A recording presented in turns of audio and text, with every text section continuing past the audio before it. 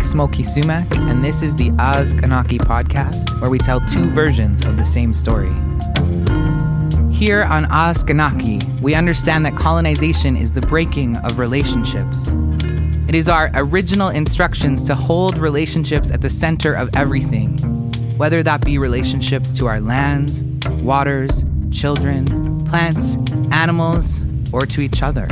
In the spirit of respect for our relations, I send out a prayer for ʔasqanaki, all living things. I hope that you, our listeners, are finding space to breathe, rest, and find joy and pleasure today. May this episode bring you something needed.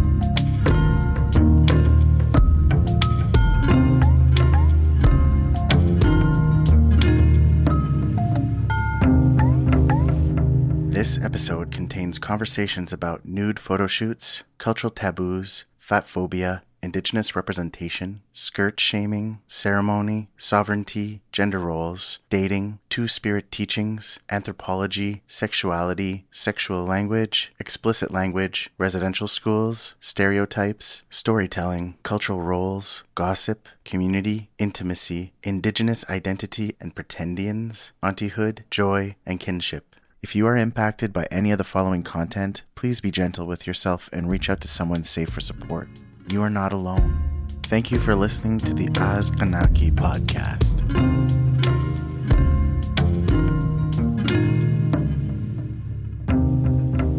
Today's episode is featuring Tenille Campbell, who I've had the privilege of connecting with over the years through work in the academic field of Indigenous literary studies and through our mutual work in poetry. Tenille is an inspiration to me in so many ways, as a mother and auntie, as a strong voice taking on themes like cultural taboos and fat phobia, and as a visual artist as well. The story I want to start with is a story I featured in a photo essay on the blog that Tenille runs, which you can find at tianbannock.com. We are on the beach in a city that both of us once lived in. It's 5 a.m. We've only had 3 hours of sleep after visiting with friends late into the night, but here we are, determined to get the perfect sunrise light. Tenille makes a sleep-deprived joke that seems much funnier at the moment than I can explain it now, about me being a pigeon that needs to learn to be an eagle like her. Be an eagle, she keeps saying, as we walk out to the water, me getting ready to strip down for her camera. It was my idea to begin with. When I found out that Tenille and I would be in the same city, invited to speak on a panel about our work as both poets and academics with our other poet, PhD, indigiqueer pigeon fam, Joshua Whitehead, I wrote her the most anxious email I think I have ever written. "Why did you write it so professional?" she asked later, laughing as always. "That's my terrified voice." And I laughed too. We talked about lighting and we talked about what I should wear, and eventually here we are, her with her camera and me getting naked in the ocean at sunrise. Back on the beach, I'm slowly taking off layers. I get into the water and turn to face Tenille. "Oh my God," I say as I point to the sky. Tenille looks up just as a huge bald eagle flies over us. So close I can nearly feel the air from its wings. "See, I told you," she laughs. "Be an eagle." I remember Leanne Simpson saying once, "Eagles are the Indian Ativan." In that moment, with such little sleep, with so many big belly laughs, with Tenille bossing me around and an eagle blessing us, real sacred, I am fully in the moment. I am fully myself.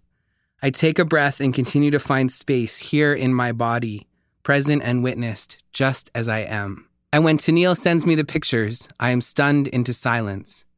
I hold them close for a while before sharing them with two trusted friends. Tenille's work is medicine because she sees us. Too many people still want to photograph the Indians with their own Edward Curtis-like agenda, dress us up with the beads and the feathers to document a vanishing race. Tenille just doesn't want to take our picture. She loves us. Beaded and feathered or with nothing on, she knows we are here, very much alive, knows that she's capturing a moment that is giving way to a future. I was terrified to ask her because I knew it would be real. I knew it would be medicine. "Trust me," she said. "I do," I replied. "I wouldn't do this with anyone else."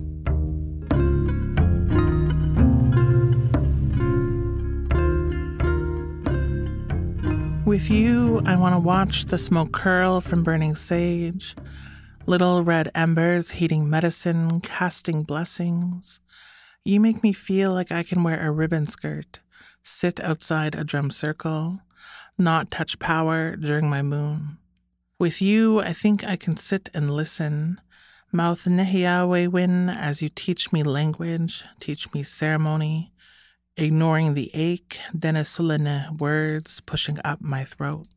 With you, I want to lie on prairie grass, open blue skies and warm winds. Listen to your laughter echo with your ancestors, never telling you how Setsune shared stories from her grandmothers, traveling to the south, trading pemmican, making kin. You would never believe me. You think this has always been Nehiao Aski. With you, who only sees sweat lodges and sweetgrass, who doesn't see the blood and urban experience and off-reserve living, with you who practices spirituality, but not practically, I can almost pretend, could almost sit back, step one beat behind, almost.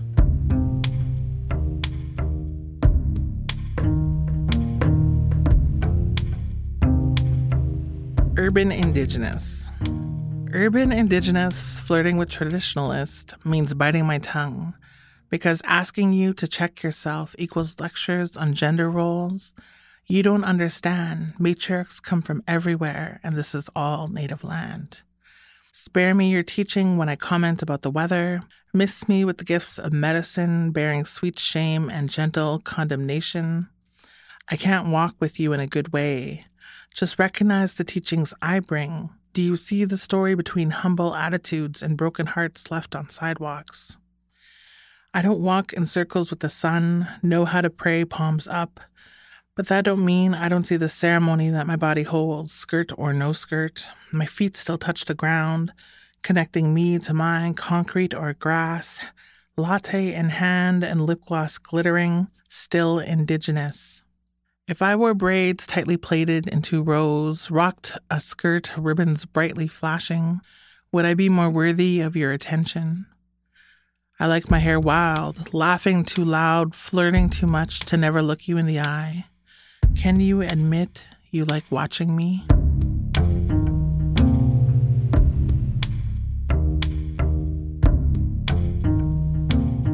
The story I want to share today builds on some of the things that Tasha Spillett-Sumner and I talked about in our ʔasqanaki episode.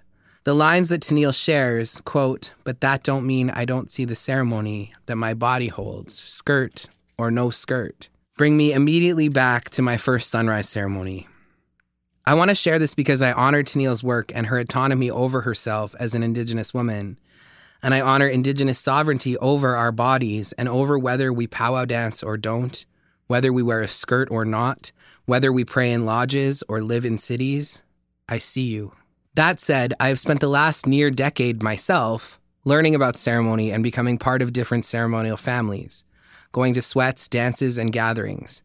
It sometimes feels like all of that began with this first sunrise ceremony at Curve Lake, which I was invited to by the late ʔasqanaki, also known as Doug Williams Ba. In Anishinaabe Moen, we say Ba after someone's name to signify that they have passed. There are other teachings about this that I encourage my Anishinaabe listeners to seek out, however they are not mine to share today. As a first-year PhD candidate in Indigenous Studies, Doug Ba was our Director of Indigenous Knowledges, and he said very early on, perhaps even on our first meeting as a student cohort, that the program we were in wasn't just here to make doctors, but it's here to help make elders too.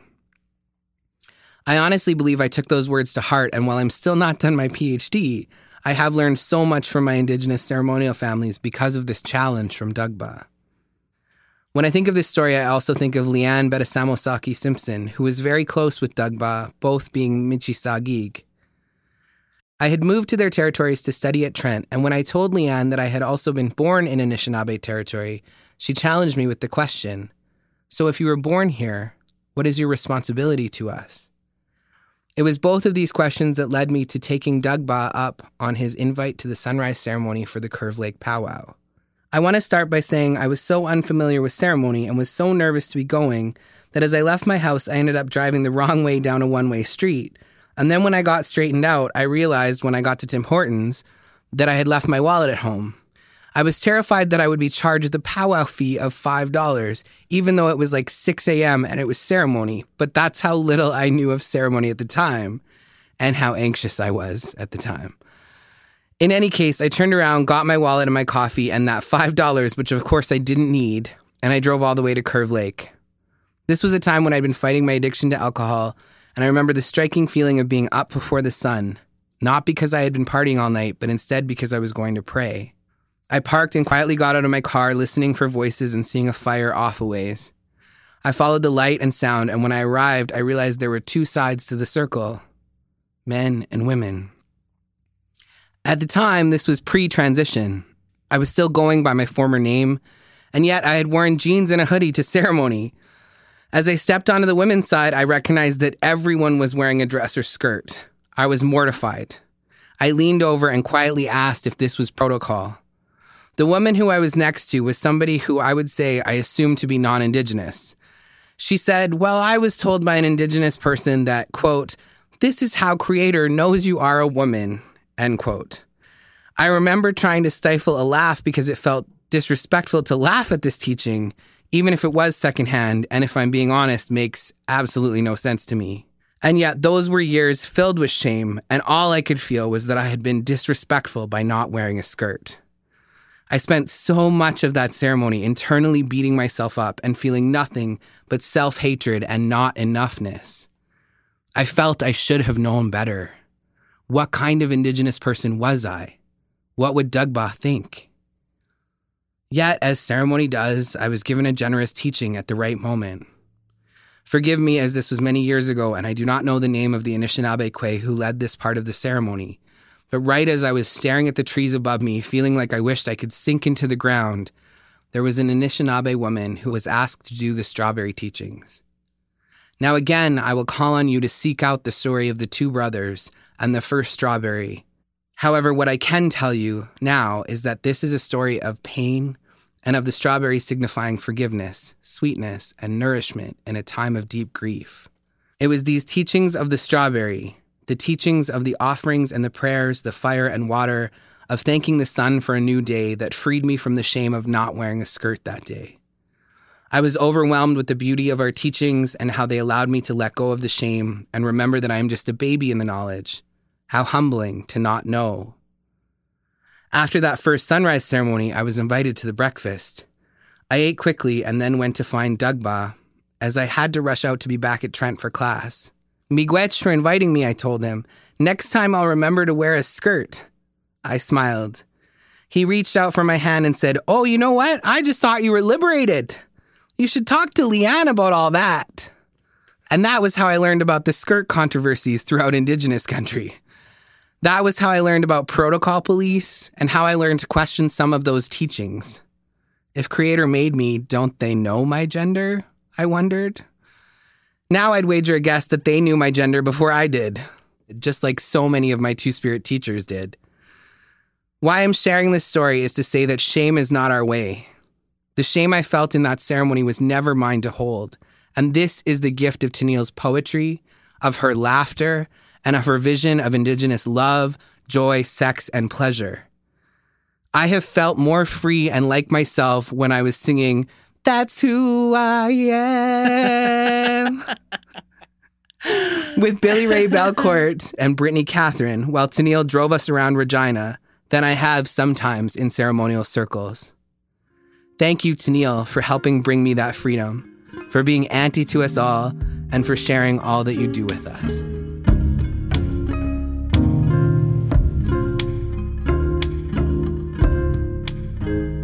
Hi, Tenille. Welcome to the ʔasqanaki podcast. I'm so glad you're here and that we got to come hang out at Rainy Day Records in Saskatoon.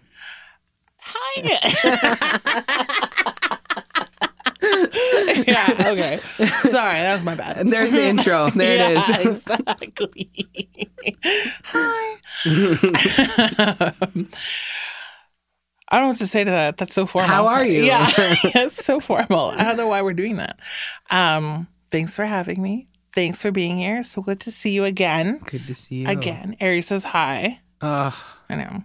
I'd never met Ari, and I took Ari on the first walk. Her first little activist moment. Walk for reconciliation in Invermere, BC. She came right in for the last 10 minutes where we walked in home. So that was the best. Like not just you didn't take her for her first walk. You took her for her first like little community feast there.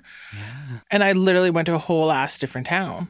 Yeah, just dropped her off. For the record, I mean, we've known each other for a long time. Yeah, but that was Ari and you first time meeting. Yeah. But Ari was like, all right, Uncle Smokii, let's do this. Yeah. So it was great. Time to get our walk on. Yeah. No, that was a great time. She still talks about it. Awesome. Mm-hmm. Awesome. Well, I am glad to have you here. And I think the poems that you've read, I'm really interested in just I'm going to get all academic here, like the dichotomy of, oh, look at that word. But of like, you know, this sort of theme of the poems that I picked of like, you know, I didn't dance powwow or urban indigenous, where it's like I'm as sacred wearing a skirt or not. Mm-hmm. I'm as sacred in the city. And also with you, I really like with you because I'm always like, ooh. And this sort of like this almost. And actually with Richard Van Camp, we talked about, there's a line in his story about like he's trying to be a good man, whereas your almost is very different there. Your almost is like, I could almost do this for you, but I know. There's a lot of play at these poems, like that almost poem. I don't know. I know. We all know that women, especially women, and I don't want to be like all gendered, but whatever. But like women will make themselves smaller and make themselves less and change themselves and adjust themselves constantly to fit the roles that they are given. And when you throw culture in front of it, mm-hmm. like, I think it's just a nod to like the idea that we have the ability to change, but we might not have to change. Right? Maybe we are enough as we are. I mean, I wrote a whole book. You are enough.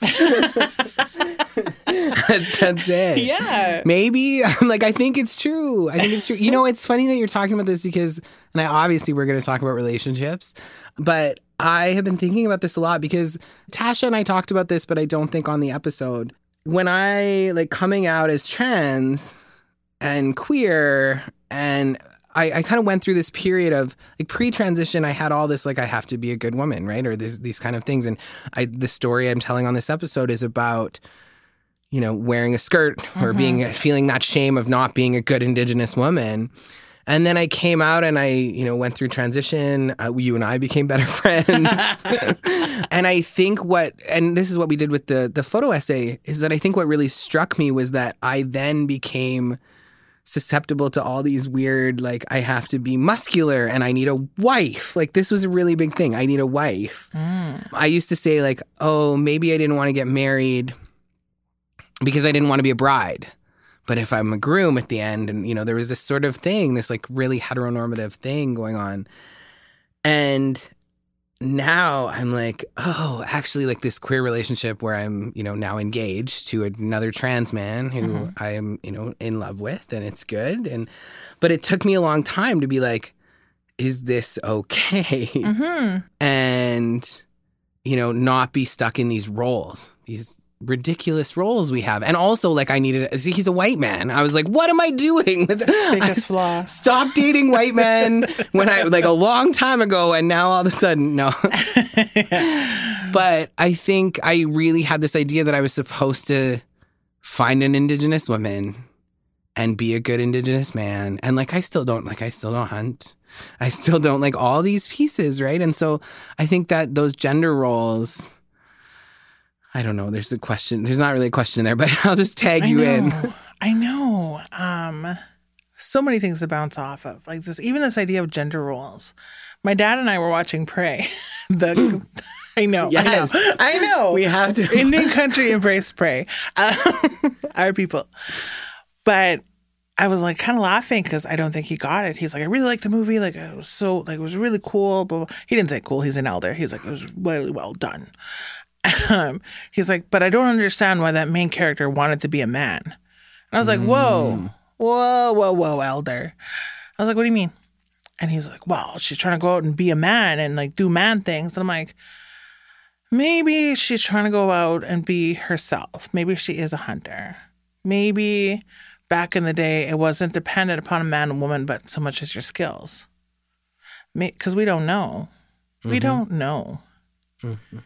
And all we have are stories, some that were written in translation, some that are told in translation, some, that were made up, like the medicine wheel. Where are we going there, Tenille? No, I'm just kidding. Yeah. I love it. Yeah. And we don't know. And I like to think that maybe our peoples were people that looked upon skill and ability rather than what was dangling on our chest and between our legs. Well, and I'm going to go here because I was like, while you're talking about dangling between our legs, what I want to say is that, so you know how every native tribe has our anthropologist. So for us, it's Claude Schaefer. He lived with us for a long time in Tunaqa territory. And he wrote all these, papers and all this stuff. But there's a two-spirit Kootenai person, and they're known, there's a paper out there that's that derogatory French term for two-spirit people, which I won't say here, but on this Kootenai two-spirit person, when we say we don't know, well, we have some of these anthropological records, and what's so interesting about this person, Chachama Nupika, they're called Gone to the Spirits, they married a fur trader in David Thompson's camp, then they were kicked out of the camp for being, quote, too loose. Which I love for of course. But then there's record of them having a leather phallus. And I was like, were they too loose or were they pegging fur traders here? Is that right? This. So, but I think that there's when we think about these conversations, we cannot erase the fact that 500 years of colonization and residential schools. And when I do workshops, I talk about what was one of the first things that they did in residential school. And everyone goes, well, they cut their hair and they do that, all these things. And I'm like, yeah, they separated them by gender. Yeah. And that's not something that pops up in people's minds right away, but that was huge. And so I do think when you're what if we were enough? In my culture, and I'm actually I talked about this in the last episode, I'm happy and grateful that coming from Tunaqa, I was basically told that nobody has the right to tell you who you are or what you do. So if you want to go to war, you can go to war. If you mess up, then you might not be allowed to go. If you are putting everyone in danger, you might not be allowed to go to war again. You're not going again. Yeah. But it's, I think it's so important. So anyways, that's my little piece of this history and reconnecting to these understandings that I was yeah, it's good. I know. No, and I get that and I appreciate that. I appreciate that we're not being Cree-centric, which I think a lot of my poetry is about. The Crees. Said with love. Because I think so often media and social media and visuals and movies emphasize this headdress, painted pony, prairie, Indian. When I think Indian, that's still kind of what I think. That and the Navajo, turquoise, man. Turquoise and really big fry bread. We have these stereotypes in our head, and that's okay. As long as we know they're stereotypes. But the world, devours a Plains Indian. Right. And you're not Plains. No. I'm not Plains. We do wear headdresses, though, but... No, I'm Tunaqa. We didn't do that intro thing, but you can talk about it. Dene. Yeah. So why is your poetry all Cree-centric? No, I'm just kidding. No, it's against the Cree-centric idea. Right. That ribbon skirt. That's not a Dene thing. Now it might be a Dene thing, for sure. Right.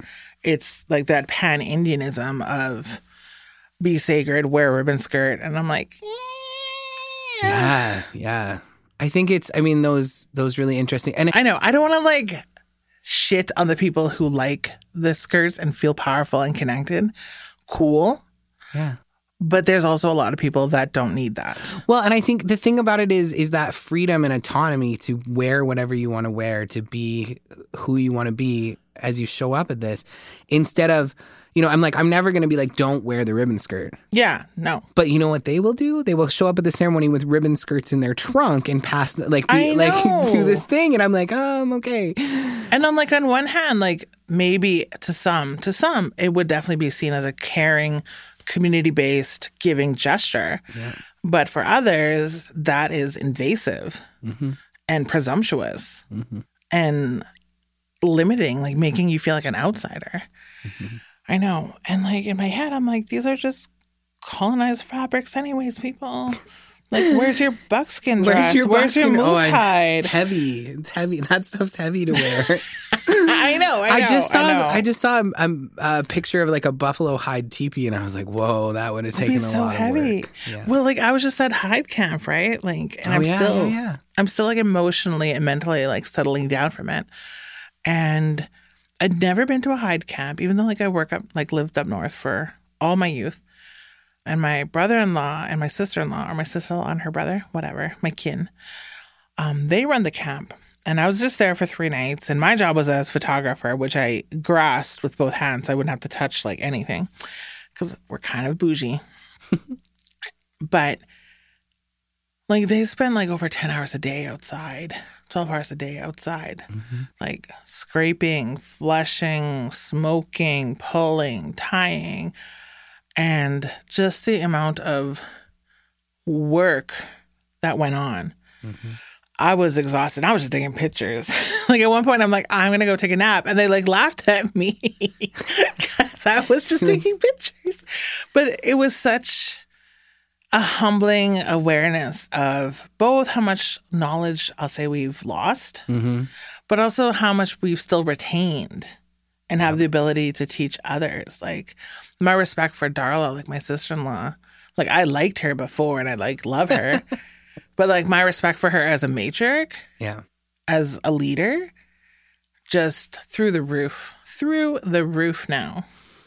I think I'm going to tell a funny story that when I moved, this is like I'm telling all my embarrassing stories about when I first showed up in Peterborough and didn't know anything about being an Indian. I love it. So I showed up and they were going to teach us how to do wild ricing, and I remember waking up that day and being like, I don't even want to go. Like, what are we going to pick rice hand by hand? Like this idea in my head, this racist idea in my head that it was going to be so hard, which.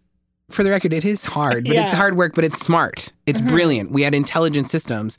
And so what I learned from doing the wild racing was that it was hard work because there was so few of us doing it. And that's the same thing I think with hides, is that we had huge communities and societies that were doing this work, and with, having that many hands. And so my respect for the people that are revitalizing these knowledges and that are working on these knowledges, when there's only 1 or 2 of them that are going to stay for that whole day, that are going to, that are doing that, we're trying to get young people in. It's huge. I think it's huge. And I completely agree with you where I'm like, I like telling the stories. Can I tell the story about this? Because I know. And like, that's the thing too. Like as artists, what were our roles in these very practical societies, these very community-based, reliant on each other societies? Like, I'm going to tell you a story.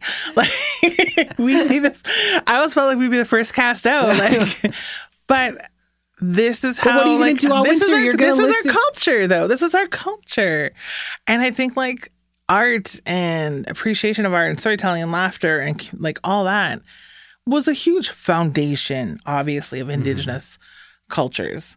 Like we had roles. And I remember my auntie like telling me that because I went to a different like culture camp up north and I was photographing it. And they were putting up teepees and all this stuff. And I was like taking pictures. And, like that's how I process. That's how I think. That's how I work. And I was just like making fun of myself, mocking myself, right? Like, I'm just a photographer, no use to the camp, no use to that. And she's like, this is your role. You're a storyteller. This is your job. You're part of community. And I'm like, thank you. Oh, right? You are enough. Yes. And I think like as artists, we forget that. I think we do forget it. And I think that part of that is like that it's devalued in capitalism, obviously. Yes. But I also think that we know we come from different places. Like we're talking about different cultures. We're not being Cree-centric here. So like, for example, Longhouse culture, which I know you lived in Stalo for a little bit. There's speakers. There's conversation. I just know that you've written canoe poems, right? Yes. Those, speaking of stereotypes, we have West Coast native stereotypes too. But recognizing that Longhouse culture of like getting up to speak for people or telling stories. And I've been learning this a lot in Tunaka, we do like counting coup. So when you would come back from war, you would say what you had done. And it was not a braggart thing. Like, it was like, you just knew what you did, right? And so it's that thing of when we like mock ourselves, we're not supposed to, because it's like, we need to know the power of these words and these things that we're doing. And whenever I've taught your work, I've been like, Tenille's the most under-celebrated poet in Indigenous country, because I'm like, why is she not being taught more? And I realized it's because your poetry is for the res kids, right? So the res kids would come into my class and I would hand them your book. And then I'd be like, here, you should present on this book. And then the girls would like go. And I remember they went back to the community at like Thanksgiving or whatever. And then she was like, I almost didn't get your book back because all my cousins took it and were passing it around. And to me, that's revolutionary. And that's a piece that like settler Canadian society doesn't necessarily understand, right? Or see is what you are doing in Indian country. So you talked a little bit about like not feeling that outsider. But I think one of the things that I love about you is that you can go anywhere and you find the insider. You find the earrings. You find the person, the auntie who's going to laugh with you. You find the stories around the kitchen table, right? So I know one of my friends, Heather Dixon, she did the beadwork for Nadine Azu. And we met 2017-ish in Thunder Bay at a conference. And we just clicked. Instant love. But as we traveled over the next 2 years together at different conferences and meeting up and just having like this boss-babe relationship, it was great. She was getting annoyed at me because she's like, every city we go to, and we had been to a ton by then, she's like, every city we go to, you have a best friend. I thought I was the only one. But it's just that, right? And I think that's community. It's finding safe spaces to land and people who will laugh with you and get you, and those low-key friendships where you don't have to work at maintaining it, like you and I. Like, I'm not calling you every week being like, how's your feelings? Because I don't give a fuck about your weekly feelings. But, I mean, said with love. Well, I'm not calling you every week with my sad feelings either, Tenille. But I do know when I have the hot goss who to call. Yeah. Or when I need it. That's really when I'm like, hey, what's going on here? That's when I call. Yeah, like our friendship is very much based in I'll call you when I need you. Or call me when you need me. And I like those low-key friendships. I like that I don't have to worry if you feel loved enough by me. Because you know I love you, and I hope you're secure in that. You better be. I'm like threatening you. I know. Okay, I need to tell the listeners this because I know I am secure in it, because literally I called you. I was trying to set up this podcast episode. I'm like super organized about it. And at one point, like weeks into the whole process, Tenille's like, wait, I'm getting paid for this? So, she was willing to do it for free. So I know she loves me. I was very surprised. Like, this is nice. Thank you to the Canada Council. Thank you, Canada Council. Land back. But yeah, I mean, I think that's community. Another friend had watched me listen. I did this project years ago called Kissing Indigenous. I know, and I got to do an update about it. But I invited Indigenous couples. Like, one had to be Indigenous. I didn't care about their partner. I didn't care straight, gay, queer, two-spirit. I didn't care. But one person had to be Indigenous and come in and make out in front of my camera. Like, make out in front of my camera for 5 minutes. Let me photograph you, and then off you go. And my premise is just being like, we don't see enough Indigenous love. We don't see enough. Same thing still today. We don't see enough. And I just wanted like this cheeky little glimpse into intimacy and passion. And it was hilarious. I think we had like 7 to 10 couples sign up and just come make out. And it was a weird afternoon. Tenille the voyeur. Yeah. And they liked it. And this project, as people were coming in, I had an assistant with me to kind of like get the paper signed and all that stuff. And as they were coming in, like later, she was just like, you'd like talk to them and you'd like, where are you from? Who are your parents? Like, you ever been here? And she's like, well, usually within like 2 or 3 minutes, she's like, you had somebody in common with them. She's like, you formed like this really instant connection. And I was like, yeah. And I kind of see, like, that's still how I do it. Like, I still, like, where are you from? Like, who do you know? Like, oh, do you know so-and-so? Oh, I love them or I hate them. Yeah, that happens. Yeah. And I don't know. I think it's just the perks of being Indigenous. Like, it's such a small community. I was not going to go here, and I'm not actually going to, we're not going to go here. But what you're talking about is, because I've been thinking about this a lot as I do presentations and as I talk about things, because of course we have this, thing happening in Indigenous country with the pretendians, right? And I'm not, and you and I take different stances on this. I'm like, I don't police identity. If they're claiming Tunaka, then it's my business. But if they're not, then I just leave it alone. That's a very good position. Yeah. I mean, I'm not Métis, so I don't feel like I can... Whereas I'd be annoyed. Yeah. I'm like, I'm not going to speak for... There's enough Métis people speaking about this that you should listen to. In any case, what you're talking about, though, that who are you? Where are you from? Who are you connected to? That is how we've always introduced ourselves. Like, I remember going home, and when I finally, Scott sat in front of a bunch of elders, and they're all like, who's your grandma? And I was like, well, Sabina, I was raised by Sabina, Cody, Denise, and they're like, okay. And I was like, but I was, I remember actually saying, my grandmother was Patricia Sam, and they'd all kind of look at me. And then at some point, someone's like, isn't your Uncle Don? I was like, yeah. And they're like, your grandma was Patsy Lewis. Like, I didn't even know her name, that she went by a different, like, she grew up with a different name, right? And so I got to learn that, but I'm laughing now because I go into the schools. They want me to go into the schools, right? So I like read children's books in the schools, and it's really awesome. But I'm like, hey, who's your mom? And then I don't know their moms because their moms are young, a lot of them. I'm like, hey, who's your grandma? Like, I feel like the old uncle. Yeah. So, but that's that. We go back and back until we find someone in common, right? Yeah. And so that's how the elders do it when we go home. And that's how we do it out in the world as well. And so just a hint for the settler Canadian institutions trying to figure this out. Who are you? Where are you from? Not hard questions to answer for many of us. Yeah, we're never going to be on any hiring boards. Yeah, it's really interesting too, because I do have a daughter. I have an 11-year-old, as we've talked about a little. And I've been bringing her against her little introvert will to things now, to events, because I'm like, you're old enough that you can hear about what I talk about. And if I feel like I'm going too explicit, I will tell you to put on your headphones, right? Because introducing your children to sensuality and ideas of like feminine power early is important, I think. Positive sensuality. So anyway, she's at my readings now. And when we walk around or go places and I'm recognized, she's like, thinks I'm famous. She thinks I'm Lizzo famous.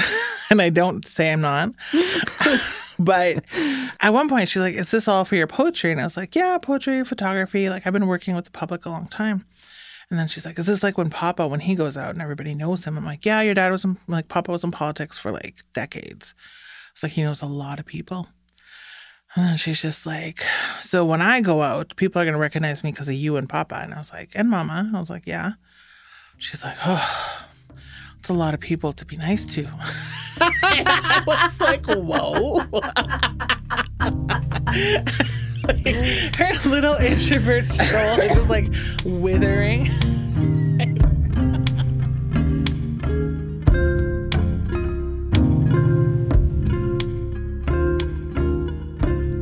I was going to ask you if you wanted to read the poem about She's 11. That one's heavy. No, I can't. Okay. We can talk about it. And like, it's fine to keep recording this. But like, I'm already working on book 3. Okay. And that poem will probably go into book 3. Okay. And book 3 is about matriarchy. It's about women. It's about, I don't want to say just women, but it's about like antihood. And I feel like antihood is genderless. And it's about motherhood, and it's about relations with women and kin around you. And I kind of think of it as, because I wrote a poem about this too, where I told like Ari, like, I might not have any money left to give you, but like I have aunties. Like, I'll give you the aunties. And for me, that meant I will give you safe spaces to fall when I'm gone. And I can't even like say that because I'll get teary. Yeah. Yeah. But I think that's the most important thing I can give her is safe spaces to fill out the space I'll leave. And so like, that's what this book is. Like, this is why I love this woman. This is why this woman is so amazing. This is why, like this verbal and oral literature guiding Aerie to places where she can let go. And I can't talk about it because I'll cry. Like, I'll cry. I love it. I love it. I'm so looking forward to the next book. I'm always looking forward to. I listen to everything you do. I laugh with you on the podcasts, and well, you're gonna be crying with me on this one. Crying with you on this one. I think, you know, it's such a gift that the way you honor. I want to say that I think it's so important when he said auntie is not necessarily gendered, but I also am like, it's okay to have a space for women. It's okay to speak. We always say like women in 2S, and I'm like, yeah, okay. And also women, and also matriarchy, and also those roles.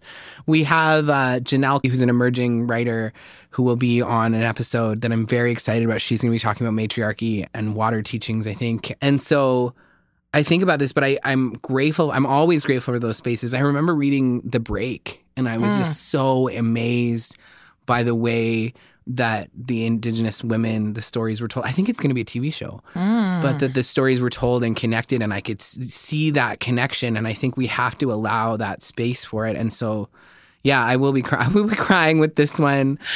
I know. I'm definitely here, obviously, for women spaces. But when I say woman, it's inclusive. Exactly. And like, that's my foundation. And when I say auntie, I think of one of my best friends, Josh. Mm-hmm.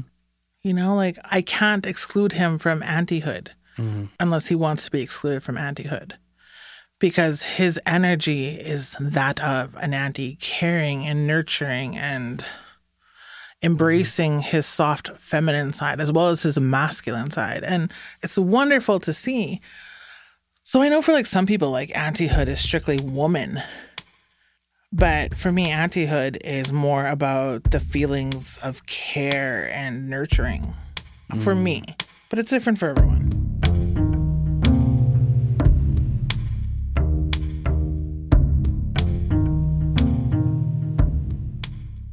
And finally, nice aunties.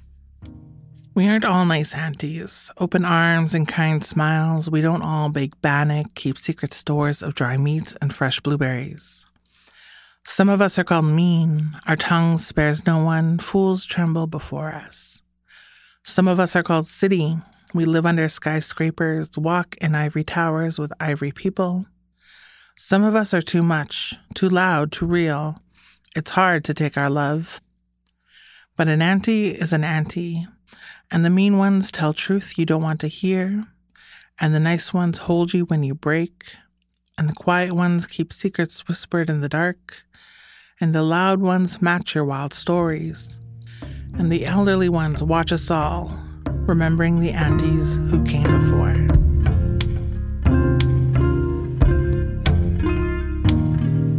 Well, all I can say is, how do I say it? Nadi Nazu? No. It sounds weird coming from you. The Tanaka accent on yeah. there. Nadi Nezu. Nadi Nezu. Yeah. All right. You are good medicine. That's this. Get the book. Get the new book. Watch for the new book. Check out Tea and Bannock. Is there anything you're working on that you want to share? I don't know what to call it. All the names are in Cree. And I'm very bad at Cree. But right now, my most current project is I've become like, okay, context. I've recently started like voyaging into this weird art gallery museum world. Oh, yes. I saw this. I saw this. I'm very excited about it. And I'm the lead artist of a project based out of Regina, Sagawaywak. I think that's how I say it. Collective. And it's me and 4 other artists, including Darla Lewis, Heather Dixon, Ariel Twist, and Stacy, I want to say Fayette. I can't say her last name yet. But all amazing Indigenous women with multiple talents. And our theme is Indigenous joy. Oh. So one of the reasons we're at High Camp is Darla tanned a hide for us and is cutting it into 5 pieces. And we each get a piece to like work with. So every artist has like a 2-month residency. I get to go visit them. Yes. And at the end in August, we're going to have a showing in Regina.